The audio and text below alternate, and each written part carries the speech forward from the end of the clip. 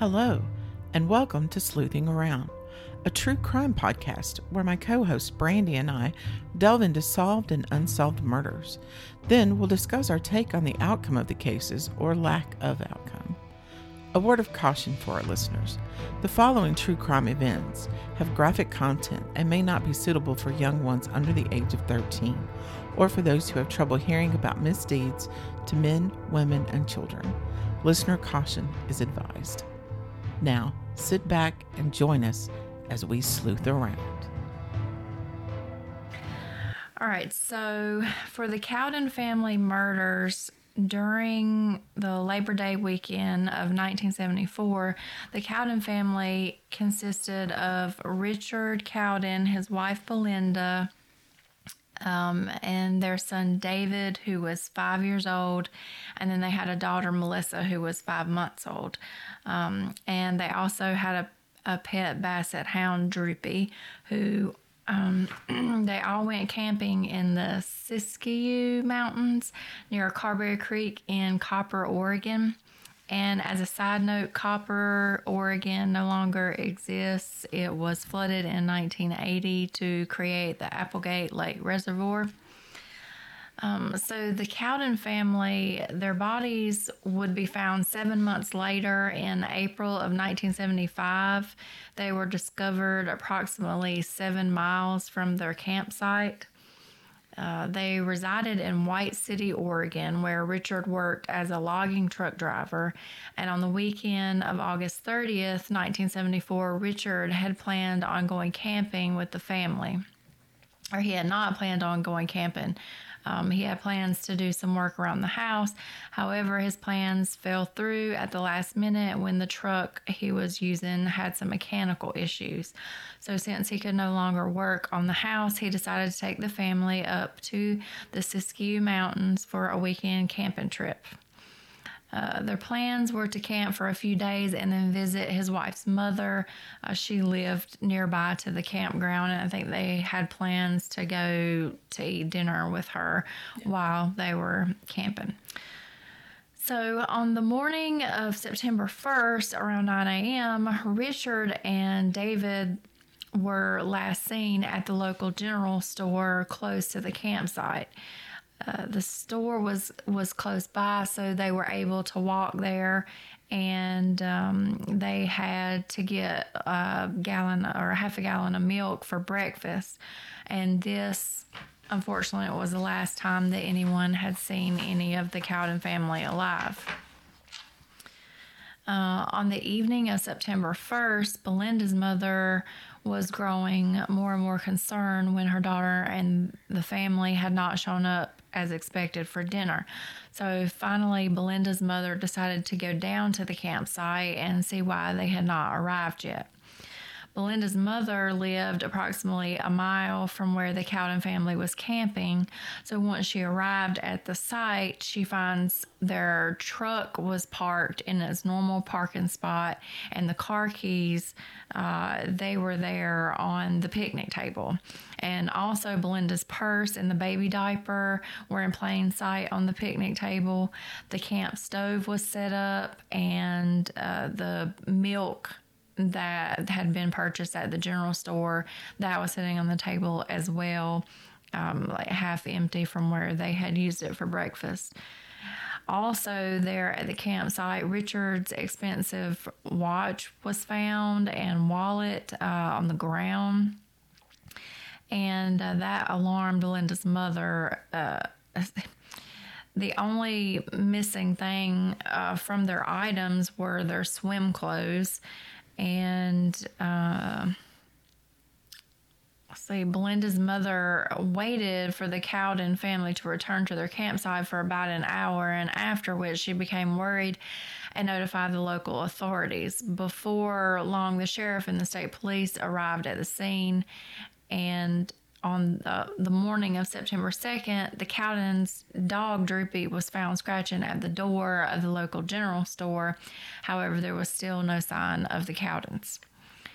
So the sheriff's department and the state police continued to scour the campsite and surrounding areas for more than a week, and Lieutenant Mark think it's Kezar. Kezar, who headed the case later, stated the investigation suffered delays of maybe a day due to the lack of evidence anything malicious or violent had happened to the family. The search for the Cowden family was one of the biggest in Oregon state history, and it included the local authorities, the state police, Explorer Scouts, the United States Forestry Service, and the Oregon National Guard, along with hundreds of volunteers. And the Forestry Service searched 25 miles of roads surrounding the campsite, as well as using helicopters and planes to fly over the area. There was still no sign of the family, and the official search was called off on September 7th. Family members and other volunteers would continue to search during the weekends and other times that they could. And this disappearance of the family baffled the local authorities, as the Cowdens lived well within their means, and Richard made more than enough money to keep his family comfortable. So, upon looking into the Cowdens' financial affairs, the authorities did not find them to have any outstanding debts, and they had no financial burdens or anything like that. So, in April of 1975, which was 7 months after the Cowdens had last been seen alive, two men hunting in the Siskiyou Mountains came across what they believed were human remains. They quickly called the authorities, who arrived to do an investigation, and upon further searching in the area, 4 bodies in total would be found, and they would be identified as the Cowden family. Richard was found near a tree to the entrance of a small cave, and Belinda and David, the 5-year-old son, they were found inside of the cave with multiple bullet wounds, and the baby Melissa was also found in the cave. However, she was found to have died from blunt force trauma to the head. His body was so decomposed that they were not able to come to a conclusive result as to how he died. However, it was believed that he was also shot. There are conflicting reports on Richard. Some say he was found by a tree. Others say that he was actually tied to a tree. Reports do say they searched the area around Richard's remains, thinking that he may have shot his family himself. However, no weapon was ever found near his remains, so this theory was thrown out. And if he was in fact tied to the tree, then I feel like that would be an impossible feat. I was just saying that was the odd thing to this case, is the conflicting reports, because the sheriff's department and state police did search the area around Richard's remains, thinking that he may have done a murder-suicide kind of thing. Right. But the issue is that there was no weapon found, and also they were not able to figure out exactly what Richard's demise was, even though they believed that Richard himself had been shot, but there were just no, there was not enough remains to be conclusive to that. Mm-hmm. So they threw out that it was a murder-suicide. Yeah. And 47 years later, this horrible accident or incident occurred. There have been no definitive suspects still, and the one name which does reoccur in this case is Dwayne Lee Little. Dwayne Lee Little has been implicated in the Cowden murders, but has never been formally charged. So he was paroled from the Oregon State Penitentiary 3 months prior to the Cowdens' disappearances, and he had been in prison for the rape and murder of Orla Faye Phipps on November 2nd, 1964. Little was sentenced to life in prison. However, he would only do 8 years of the sentencing. So the state police were able to put Little in the Copper area over the same Labor Day weekend the Cowdens were there camping. And Little's girlfriend had told the police that she had seen him with a .22 caliber rifle, the same kind that was used to kill Belinda and David over the Christmas holiday of 1974. So Little's parole was revoked in January of 1975 due to his possession of the firearm. So he was paroled again in 1977. And on June 2nd, 1980, he picked up a pregnant 23-year-old Margie Hunter. Her car had broken down outside of Portland, Oregon, and I guess she was hitchhiking or walking alongside of the road. And well, I think she was with her car, according to, and he had stopped to assist her. I'm gonna put that in air quotes. Evidently, the first time he stopped, she declined his help. And there may have been more than one time that she declined his help, but eventually she would say, yes, you can take me to my house, kind of thing. Okay, so then once he picked her up, he sexually assaulted and beat her, but she and her unborn baby actually survived the attack. So Little was prosecuted and sentenced to 3 life sentences. One of Little's cellmates would later say that Little had confessed to killing the Cowdens. However, publicly, Little has never discussed any murder he has been accused of or sentenced of. So the Cowden murders are still unsolved to this day and are still one of the biggest murder mysteries in Oregon. So this case is one of those that, like, I do know that there are still family members, alive that are still seeking answers and stuff. Mm-hmm. And I think, like, kind of one of the bad things is this area has been flooded where this took place. I know. So it would be so hard to, because you kind of want to go back and recreate a crime scene. Yeah. Or go to the area where it was at. But, this is one of those things that you just can't do that. Yeah, and I think the murder site or the dump site of their bodies or whatever is still there, but the campgrounds and the town, like you said, where the general store is underwater. Yeah, and the other thing too is the thing that's so hard with this is they do have this suspect, Dwayne Little, and it does seem he was definitely seen in the area. The odd thing to me is he is not only seen in the area, but each time he is seen, he is with his parents. So I feel like there is something very weird in that whole thing. And there was another couple that actually saw him and his parents sitting in a vehicle.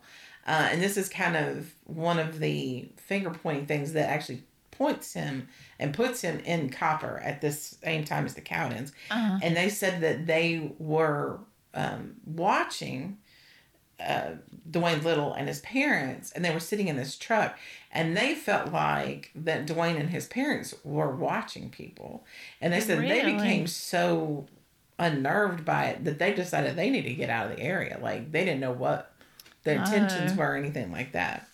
So, but the other thing too is, like, Dwayne Little does not talk about, like, any of his crimes either. So, maybe he did confess it to one of his cellmates kind of thing, but he himself has never said one way or the other. He's not talked to any, police officers or detectives or anything and admitted to anything kind of thing. Yeah, and I think in some of my research, I think one of the detectives or state police or whatever that was investigating at the time had talked to one of his cellmates, and the guy was saying, you're never gonna get him to admit to anything. He's not gonna say anything one way or the other. So I don't know.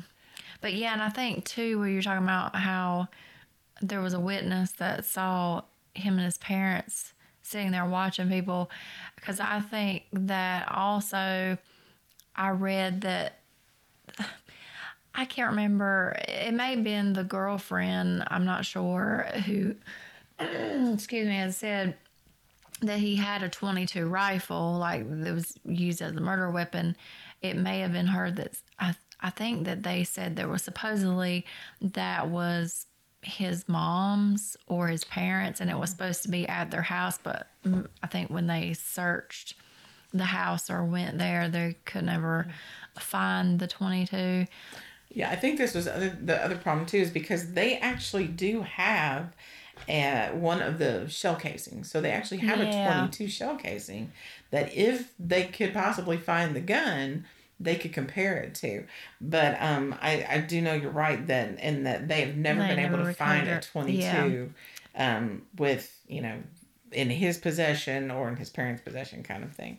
The other thing too, because we were talking about how you have, like you're a man and a woman and you have these small children. Mm-hmm. Your first thing is to protect your family. Right. So one of the things that I did read, and I think it was just one snippet, was the sheriff's department or maybe the state police, one of those believed that what had happened was they were actually kidnapped and put into a vehicle and driven some distance to where they were murdered. I think I had read that too, because there was another witness that said that they saw the family in the truck with a man driving, not their truck, another truck, but he saw them riding like away from the campground. And I believe they said that it looked like the woman was crying, but they saw a dog running behind the truck. Oh, wow. Yeah, that one. Well, and I sort of say the other thing too is they kept many of the ones that I saw, and we discussed this kind of off the podcast, but because the thing that's kind of hard to wrap your mind around is even if somebody has a gun pointed at you, like secondary locations aren't the thing. Like, do not go to the secondary locations. Like, fight them there, because if they're going to kill you, make them do it there where you get found or whatever. But the other thing, like if you're a guy and somebody has a gun on you or whatever, like I still think like you're going to try to fight them or something, because then the other theory was that it was more than one person, which after hearing that he may have been with his parents, this Dwayne Little, it made more sense that 3 people would have been able to overpower the couple kind of thing than to say one guy with a gun, because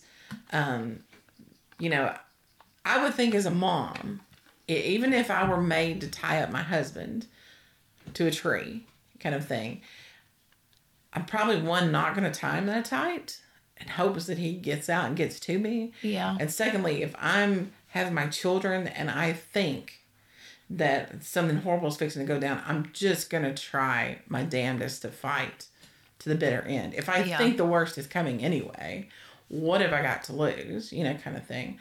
Unless you're just hoping and praying. Now let's be very honest.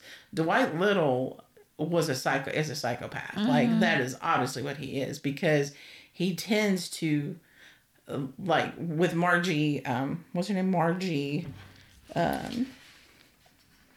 was her name? Yeah, Margie Hunter. With Margie Hunter, she figures out pretty quickly that he's not going to take her home. And at the time she figures that out, he pulls a knife on her. And he says, if you know what's good for you, you'll do what I tell you to. Now, here's the problem with Dwayne Little. He has no intention of not harming her. Like, he's going to kill her regardless, kind of thing. He's already done it before, kind of thing. So nothing he says is to be taken, as truth. Like, following what he says is still going to get you killed, kind of thing. And all I can think of is maybe Belinda Cowden thought, if I just do what he tells me to, he'll go away and leave us alone. Right. And he won't hurt my kids. Yeah. And, but I don't know. At the same time, if I'm being led to a cave or cavern or whatever it was, because that was the other thing too, is like, I'm not clear, 100% clear. I know there was an interview done with the sheriff, Kezar, last year, where he kind of explained where the bodies were found not to be so much cave-like as it was just a rock dwelling kind of thing. And but either way, like, I still And I don't know why you don't fight. Maybe you're in shock. I don't know. I know. But I wish I could see like the actual campground and what the campsites look like how secluded they are, because there is, I just would not leave. I'd be like, you're gonna have to kill us right here, because whatever is coming if you leave, it is going to be far worse if you just let them go ahead and kill you there.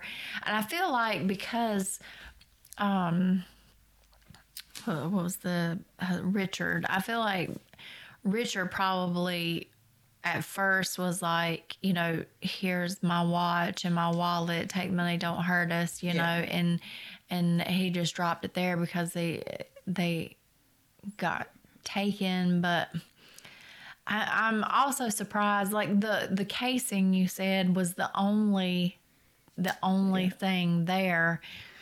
It's like the only evidence that they have. Yeah, that's the thing. Yeah, and I'm surprised that he would have shot the gun off in the campsite, because I feel like he probably didn't shoot any of them there. No. It might have just been a warning, but anybody could have heard that. And well, I actually think that the casing was found in the cave, maybe in Belinda's body, maybe. Because I'm not 100% with that, though. I'm not 100% with that, because I just know the sheriff just said that they had a single casing that they had found. I thought I had read it was in the campground, and there was nothing. Yeah. Because like the other thing too is maybe he did shoot a warning shot in the campground. Like David and Richard, so David being a boy who was 5 years old, right? He and his dad had walked to this general store, and I think they said the general store was about a mile away, maybe, kind of thing. And so to me, that's pretty close. That means that you have civilization fairly close. Belinda's mother lived a mile from the campsite, right? So you're not in the most secluded area. I wouldn't have thought. I mean, it seems. There's houses somewhat close by. Mm-hmm. And there should be other campers. Yeah. And campsites close by, because this is a holiday weekend, right? Yeah, you would definitely think so, because I would think, of course, they just went there on a whim kind of thing. But obviously, where they were, there was a picnic table and, obviously things nearby. So they weren't... and I wouldn't have expected them to go too far into the woods with the baby. Yeah. Because it didn't seem like they had not prepared to go. It was a last minute gesture kind of thing. Right. So yeah, this is like one of those things. I think the horrible thing is this was not their plan, and they end up going, and they are in the wrong place at the wrong time. Like, it is such... It's a tragedy, because they were, I think they were just a young couple, and with the small kids, they were just afraid for their life, and just thought if they went with whoever that they'd be all right, or man. Yeah, that's the whole bad part about it. It's like and I don't know. Like, I don't want anybody to think that I know how I do not know. Like, because we both have kids. You just and you want to think, whatever I do, I got to get my kids out of this alive, kind of thing. And I can totally see that's where their brains were. They're like, okay, I just got to do whatever that keeps my kids alive, kind of thing. Yeah. Unfortunately, when you're coming across what basically this is just pure evil. It's who he. If Dwayne Little did it, based on his past kind of thing, if he's the one who did it, or regardless of who did it, I mean, it's just an evil situation. It is, and it's terrible that it was never able to be solved, and just to have just no evidence whatsoever is just. I will say, because I didn't want to go into too much detail about any of, not even that much detail about Dwayne Little, since he has not actually been prosecuted or anything. He hasn't even been charged with the Cowden murders, but he is just their number one suspect. But the girl, Marjorie Hunter, this is a tough chick, let me tell you, because Reedon, he thinks he has killed her. I think he stabs her several times and maybe hits her in the head with, blunt object or whatever, which seems to be his MO. That's how he kills his first victim. But she crawls up a hillside because she cannot walk. Wow. She crawls up a hillside to flag down motorists. And it literally says 20 cars passed her before somebody stops to help her. Oh my gosh. Yeah, and by the time she gets to the hospital, she's lost a third of the body out of her blood from her body. Are you kidding? Yes. And I'm like, this chick survives to point the finger at this guy so he can't kill again. Like, kudos to her. Oh my goodness. You go, Margie. Yes. All right, thanks everybody for joining us on this unsolved murder of the Cowden family murders. I would say if you know anything, it's been 47 years. Dwayne Little is actually 74 years old at this point, I think. Okay. So he, like I said, he's never confessed to the murders. He's not been charged. He has just been their number one suspect all these years. But I would say if you know anything about it, come out of the woodwork. It's been almost 50 years. Let the police get a break in this case, kind of thing. Tell them what you know. And that is out of Carberry Creek, Copper, Oregon, which, like I said, Copper, Oregon doesn't exist anymore, but I'm sure the local authorities are still there somewhere. Yes. All right, thanks, and we'll catch you guys next time.